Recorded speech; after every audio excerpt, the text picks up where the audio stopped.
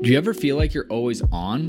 What do you do when you need a moment to chill? How would you like to hit the reset button to get ready for what's next? These days, everything is go, go, go. It's nothing but nonstop hustle all the time. Sometimes you just need a moment to turn off and hit reset, and that's when you can reach for Coors Light. It's made to chill. Look, it's summertime, transfer window is coming up. It's gonna get crazy, so if you ever just wanna, again, take a step back and relax, read the transfer rounds, read the gossip rumors, grab a Coors Light. It'll be perfect companion for all those transfer merry-go-rounds. There's only one beer out there that's literally made to chill, and that's Coors Light. The mountains on the bottles and cans even turn blue when the beer is cold. That way you always know when it's time to chill. When you need to hit reset, just open a Coors Light. It's mountain cold refreshment made to chill. Now that it's finally hot in Minnesota, I'm going to be looking for an easy beer to drink, and Coors Light is perfect for that. It's lagered, it's cold filtered, and it's cold packaged. It's, again, made to chill. It's crisp and refreshing as the Colorado Rockies. Perfect for a moment to unwind. And so when you want to hit reset, reach for the beer that's made to chill. Get Coors Light in the new look delivered straight to your door with Drizzly or Instacart. Coors Brewing Company, Golden, Colorado. And, as always, celebrate. All right, so you're listening to this podcast right now, London is Blue. And guess what? We host our podcast on Anchor.fm. That's right. If you're looking to host your own podcast, this is the easiest free way to get started. This got a content creation tool, allows you to record and the podcast right from a phone. That's right, don't even need a computer, but you can do it there too. They'll also help you distribute it, which is probably the most challenging part. You don't want to have to mess with that. They got you covered. You can get it right on a Spotify and Apple Podcasts, as well as any other place podcasts are found. And you know what? You can monetize it too. Make a little cash for sharing your great content with the world. It's everything you need to make a podcast all in one individual place. So you know what? Head over to your app store, download the Anchor app, or head to anchor.fm to get started if you're ready to launch your podcast and make it happen. All right, welcome back to the London is Blue podcast in our ongoing series discussing anti-Semitism and racism. We are continued to be joined by Dan Levine, Amity. We also have Nick Verlaney and Mike Flynn as well, who rejoin us. And we're going to begin this next part with Dan Levine reading a bit of his article that he put. It's on our website, londonbluepodcast.com, and you can read the article in full, but we wanted Dan to share some of the article that he wrote, and it's in reference to a trip he took that was sponsored by Chelsea to take supporters to Auschwitz-Birkenau, the Nazi extermination and concentration camp used in World War II. And I'd like to turn over to Dan to share a little bit of his words and his voice. Thanks. It's probably 20 years since I wrote my first story about anti-Semitism at Chelsea. In the time I've supported and reported on this club, a period exceeding 30 years, it's been more or less a constant. It's a complex matter here, which is not to say the abhorrence of it is in any way diminished. Many perpetrators claim an antipathy towards Spurs, not Jews. Some among them probably even believe that. But the songs about the death camps prevail. They've ebbed and flowed over that time, from the 80s nadir to a period where abuse diminished in the post-Champions League triumph world, to the era beyond the Brexit vote, when aspects of the support have spoken up with gusto. Spurs are not. They're a North London team which inhabits a part of N17, once quite Jewish, now very African-Caribbean, with a strong Turkish influence. Spurs never chose the Y-word tag, but they decided to own it, a theoretical strike against the haters. Probably 97% or more of their support is Goyim, as the few remaining Jews in the area might refer to those not of the race. Had they not taken the moniker on in the 60s, they might have left the search for a badge of pride until the 80s or the 90s, in which case would they now call themselves the N-word army? If they did, would that be acceptable? And would abuse of it be tolerable? In both cases, the answer seems obvious. I think for those who have not read Dan's article on our website, this is something that you can see the passion ring through, and so we wanted to spend a section of this podcast series talking about Dan's trip, thinking about the implications of using what could be commonplace phrases when thinking about even some of our most hated rivals on the pitch. And I think this is a section, if you haven't read the article, go read it. It's fantastic, and I think Dan's voice really streams through here. But wanted to toss it over to Mike to kind of expand upon the article and to ask some pointed questions about the experience. Yeah, my first question for you, Dan, would be, my parents live in the D.C. area, and every time I get back, I make it a point of going to the U.S. Holocaust Museum, and I keep a passport from there on my desk to look at times, because for me, what I see in situations like this is the greatest evil happens when there's indifference of good people.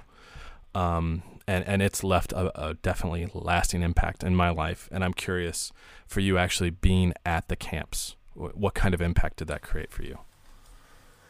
Well, I mean, it's a difficult one to describe, really. Chelsea decided to do these trips after an incident of widespread anti-Semitic abuse at a game in September, October, whatever it was last year. And they started this campaign against anti-Semitism as a result. And the way that has manifested itself is they do these. Well, this was the first trip to Auschwitz-Birkenau. It's been. You mentioned it as a club-sponsored trip. It's actually run by the Holocaust Educational Trust, who do great work in educating people around here. And I've been on one of these before. I went on one about 6 years ago, and I went on this one earlier this year with Chelsea. And what they want to do, the work they really, really want to get through, is to make people realise that this is real. There are those who will tell you that this didn't happen. There are those who try to externalise it because maybe they don't want to believe it happened. But you can't escape it if you go there and you see that it happened. And that is the thing that I think most who went on this trip will take away from it.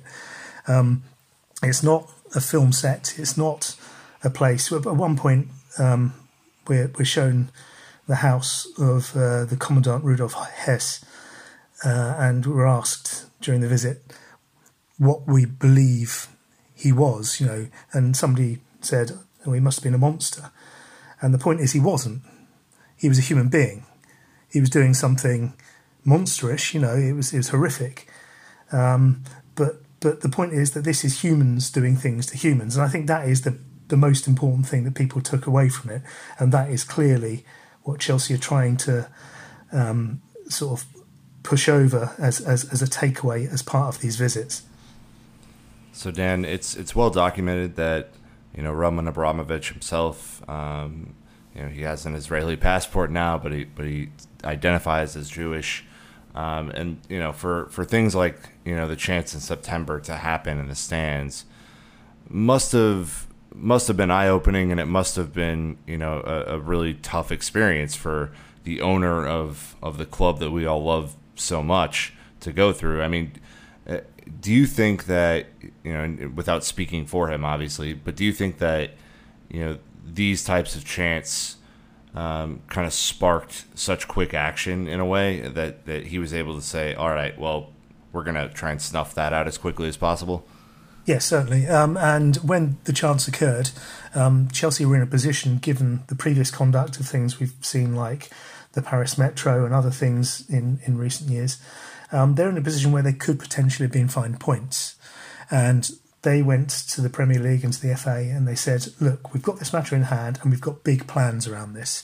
We've got a fan education plan that's going to start as a result. And the governing bodies went back to Chelsea and said, okay, you do it your way and we'll watch carefully. And I think they've got a lot of credit for that. There is no other club in the world that has done things like this, and they deserve, as a club, an awful lot of credit for that.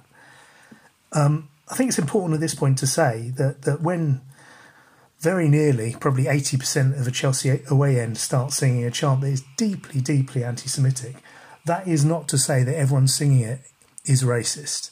There are undoubtedly people singing it who are carried along with the moment, who are maybe doing it because they think they're being, I suppose, rebels or whatever. people who have had too much to drink. Let's be honest. But let it not be missed here. This is racism, and whatever you mean by singing it, the person who hears it is the person who is offended and is sort of is injured by it, because that is what we're talking about. And whether or not you think you're singing about Tottenham when you sing these things, you are singing something that is deeply racist to a whole race of people.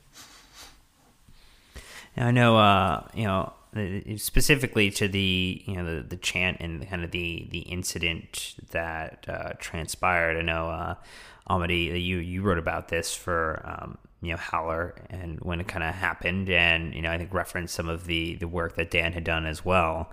And I know you wanted to speak on that too.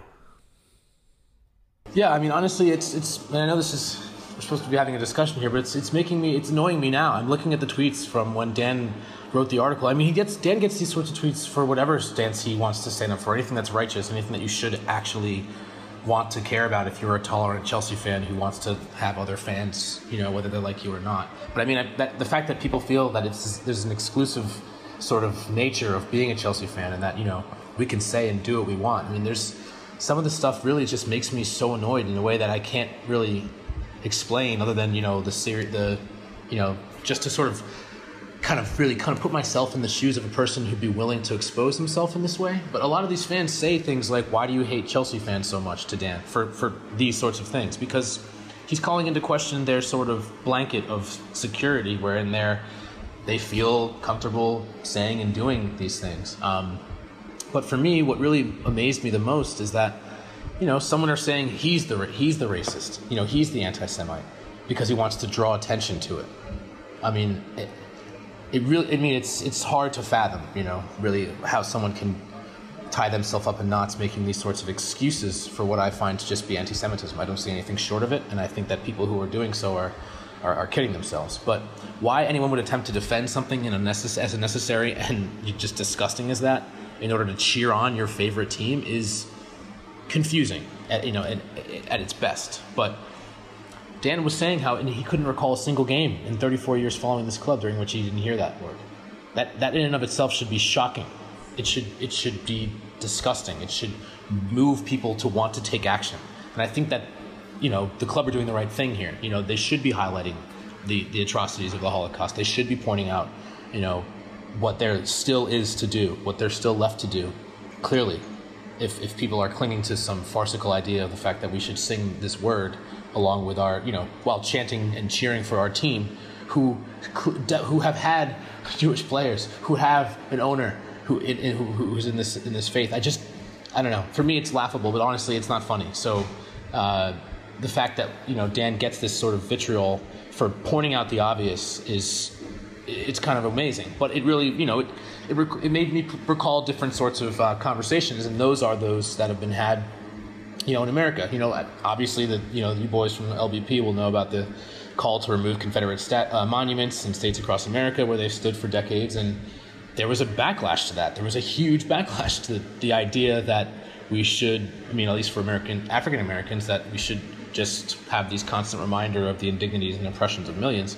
But there obviously still exists this thin, whether minority or not, a bigoted reactionary contingent of Americans who just want these things to, quote, remain the same. And that's one of the things that one of the kids, I think he's a kid because I can't imagine, that someone who's risen to an adult status would not have their face on their Twitter profile and just say these sorts of things. So I'm giving them the benefit of the doubt. However, they said things like, it's been like this for decades. And then they went on to insinuate that we might just hate working class fans. So both to echo what Dan was saying, that there was this sort of minority and underbelly, I guess, if you will, back in the 80s and 90s, I guess it sort of persisted in that sense. People still feel like, well, that's just the way things are. And that obviously is a tired and ridiculous argument, but it is a little bit difficult to fight against these sorts of, just accept it and move on sort of types. And I don't know if that's because it doesn't affect them in their daily lives, or because they just simply are okay with things being the way they are. But that's, it's something that we struggle with. And what Chelsea are doing as a club, I think, is admirable, frankly. And I think there are a lot of clubs who could take their cues from that. Yeah, I would agree with you there, Amity. I think as Americans, we are not so unaware of how different acts of anti-Semitism or racism kind of prevail in our society, right? Like we have a lot of the same problems, some worse than other nations do. And I kind of in part one illustrated the Charlottesville thing, which was quote unquote a reaction to the tearing down of a Confederate monument, like you said earlier. But what it really was a white nationalist rally that, whether that statue had been ripped down or not was probably going to happen. And I actually I kind of want to pass the ball from that thought onto what Dan wrote in his article, which I thought, to me, Dan was kind of the big moment, the crescendo of everything, which, I'm gonna read a couple of your words here, and then I would love to, maybe get an anecdote or two from you along the way here, which is, I saw people who cracked jokes about gas ovens and Spurs on the way there who remained quiet on the way back. A small advance. I saw others who claimed to have been cured of any lingering anti-Semitism by the experience, and let time be the judge of that. And for the most part, I saw people who happen to be involved in football for work, for play, who were utterly broken by the sights they had seen and the stories they had heard. Can you walk us through? It's a collection of people who go on this trip. Can you talk about who went? The types that you saw, and then just the experiences and the looks and the phrases that were kind of uttered on the trip. Yeah, it was a mixed bunch of people. For the most part, actually, it was members of staff from Chelsea, and I think that again shows the incredible commitment that the club is making to this. I suppose 150 odd people on the flight, maybe 80 odd of them would have been Chelsea employees. A few of them were also Chelsea fans. A smaller number, I don't know, maybe 30 odd, and the rest were sort of support around that. But what I found was that an awful lot of the people there, I'd say I knew. Maybe this is example of some sort of echo chamber. We talk about that sort of thing a lot in politics these days. And those people, I almost knew as soon as we set off, would be on the same page as me, really, on these matters. People I spoke to about this before. There are a few people that I didn't recognise, and they fell across the different groups of people in terms of their reactions. I think it's impossible to go somewhere like that and not have some sort of incredibly emotional reaction to it, because just the way it is very much in your face. Hundreds of thousands of people were murdered in a very, very short space of time on that piece of land. And there are all sorts of, as well as all the evidence of the tools that were used to do that, there's also all sorts of evidence that they were once there. And that is in the form of their shoes, all categorised in cabinets, sort of toiletries and things they took with them, the things you take if you were being told you had to leave home in a hurry and you were going off to some work camp, which is what they were told they were doing. And probably the one site that most affected me and most affects most people is the sight of clumps and clumps of tens of thousands of people's hair shorn off them and left in a cabinet. These are difficult sights for people of any age or in any background to take in. But I think everybody came away from there with certainly a very, very strong emotional feeling as a result. To tie in a little bit to speaking about calls for action, I myself have been following the club for almost 20 years, but still missing a big chunk of that history. Dan, what do you think what are good resources for American fans to use, possibly to avoid easy traps? I mean, you look at something as simple as the Chelsea headhunters. If you're not a student of history, you might not recognize the Totenkopf for the Death's Head badge from the SS, and you can sometimes make a mistake of trying to be extreme or trying to fit in? What's a good way for people who are new to the club or miss that period to avoid missteps of history? Yeah, it's a very good point, because the uniqueness of particularly British football is, and I think the yardstick by which how much you can often tell someone gets it is how much of the social history they know and how much of it they understand. And so people often rush head on into it, and they grab everything they can get, and sometimes that can be some of the stuff that's actually quite unpalatable. And it's funny because I've been out in places like Singapore in pre-season last season, where I've seen fans from, for example, Indonesia who sing some of the songs that we would not sing at all these days, and wear headhunters badges because they think what they're buying into is the history of the club, and that makes them more enmeshed in it as a result. I think it's important that yes, all of the social history is really valuable, and it's good to know the songs, the people you're talking about, but you need to look at these things with a critical eye, as with going into any area of sport or art or whatever. You might like, for example, Wagner's music, but it doesn't mean that you have to all of a sudden become a neo-Nazi. You might there's all sorts of you go into any gallery and there are plenty of painters out there who might have had very, very strange political views, or indeed in some cases might have had quite abhorrent practices in terms of abusing people who are around them. It's okay to appreciate their art without going down that line, and the critical eye is important. Weigh everything up, I think, and don't, just because you absorb most, it doesn't necessarily make you the best fan.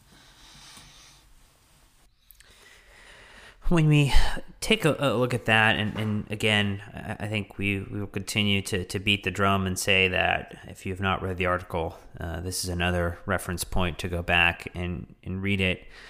I think, was there any kind of thought around the action or kind of communication to those who went on the trip as to how they keep the feeling, the emotion, the anger to the atrocity alive as they came back, and how do they continue to be elements of positive change? Was there any kind of thought or maybe kind of guidance on how to do that was provided?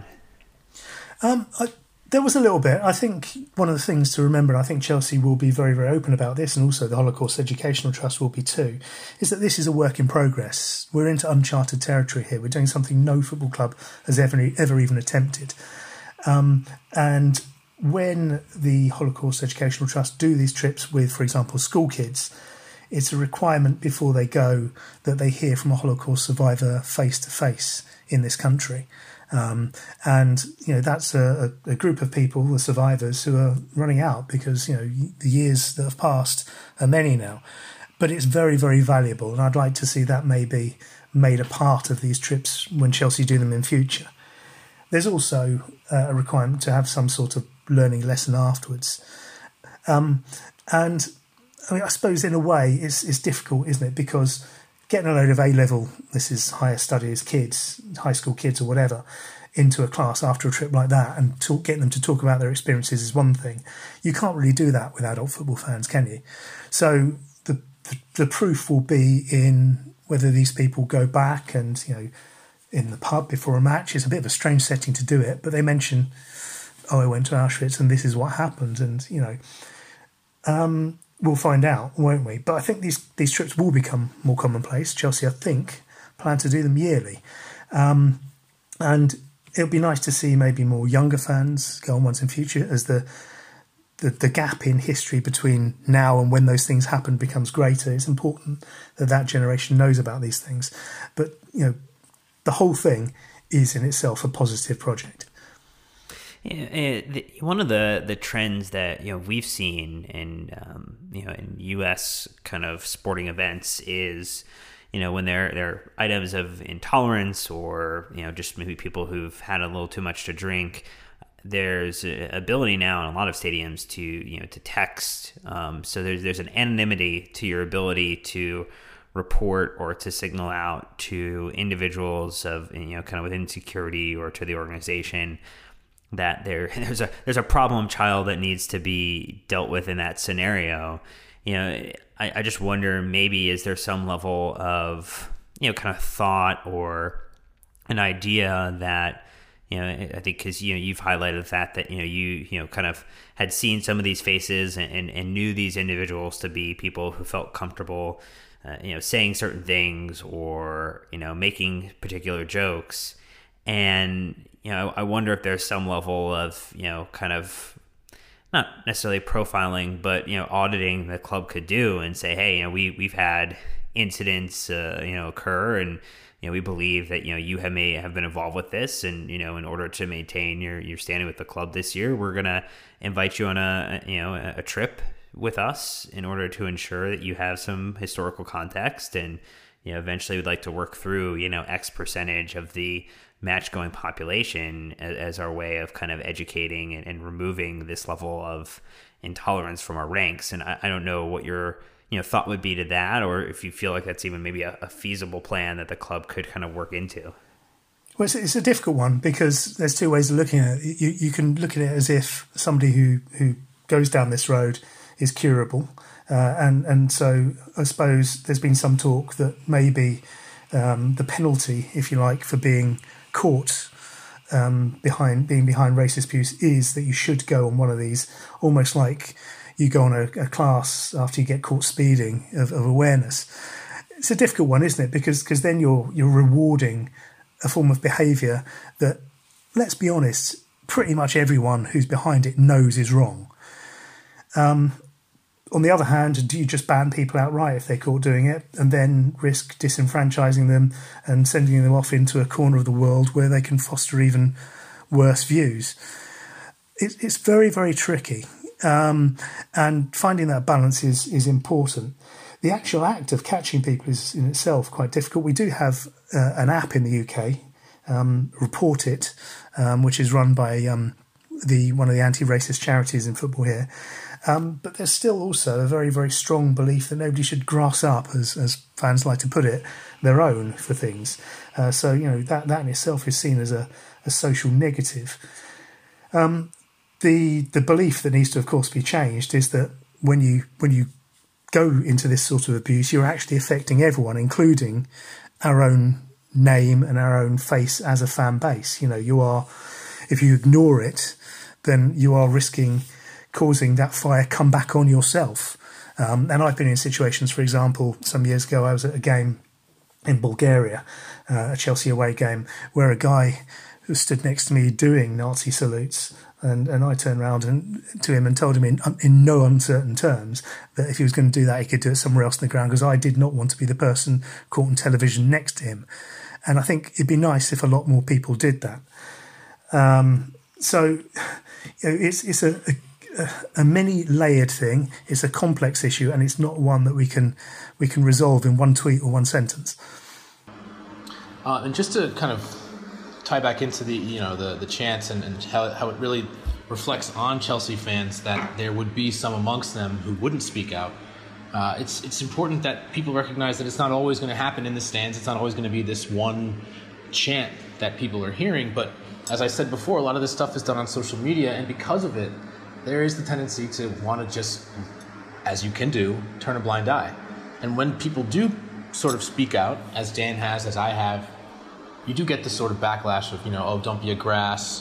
Why are you trying to? Why do you want to hate our club, or why are you a coward? How they turn these things around on people. But I guess also it requires a little bit of attention around the league. And while you can, report these incidences, the FA is made to look really kind of silly when you consider they might be more inclined to punish one club for their fans' behavior for another thing that they won't for their, another club to do. Like, for example, if Spurs fans, as their, own supporters trust has said as recently as 2015, they believe that they can sing it and it's not an issue. So if the FA wants to punish clubs, if we're looking for them to take a stance against this and single out people, as you said, Dan, on camera, anybody who's standing in the area might also get brought in and asked, were you there? Did you see anything?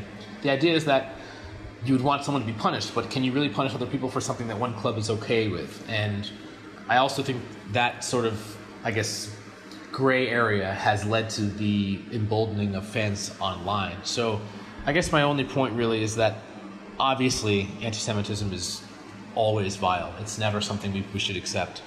And the idea that there can be a gray area enough that people feel comfortable operating within it is troublesome. So, any history of intolerance does not make intolerance acceptable. It just makes it more common. So that the idea that we're living here in this sort of bubble, I guess you will, if where people are just simply okay with the way things are, is not cool, and that's not something that any of us, I think, on the podcast or any of the Chelsea fans who I've interacted with positively for years would feel. So I think that we need to do this with a strong response. Chelsea's decisions to work with police and kick it out is proactive, especially when they had their own instance. And as our press officer Steve Atkins came out and said, quote, people that use that kind of language against others always try and argue a gray area. There is no gray area. That language used was anti-Semitic, and we have a zero tolerance policy towards it. And I think that the Chelsea fans should try to live and kind of make their behavior echo that sort of sentiment, because it is in working together and in feeling that, hey, if I speak out, I'm doing the right thing and people will support me. There's that sort of feeling about being a part of a club and being a part of a family sort of atmosphere. And that's what I think that, at the end of the day, supporters should have amongst other supporters. So that's my 2 cents. Yeah, if I can just chip in, and I think that's all very, very, very valuable. On the issue of the Y word and the so-called reclaiming of it by Tottenham, and it's a situation that doesn't help at all. And if you probably the easiest way to think about this is if you substitute the Y word for the N word, you can see that there are some people, rightly or wrongly, who decide to use that often in popular music, things like that, because they say they're reclaiming the word. There are all sorts of arguments, and we can get bogged down in this here about whether that's right or wrong. I think that's maybe a discussion for a different day.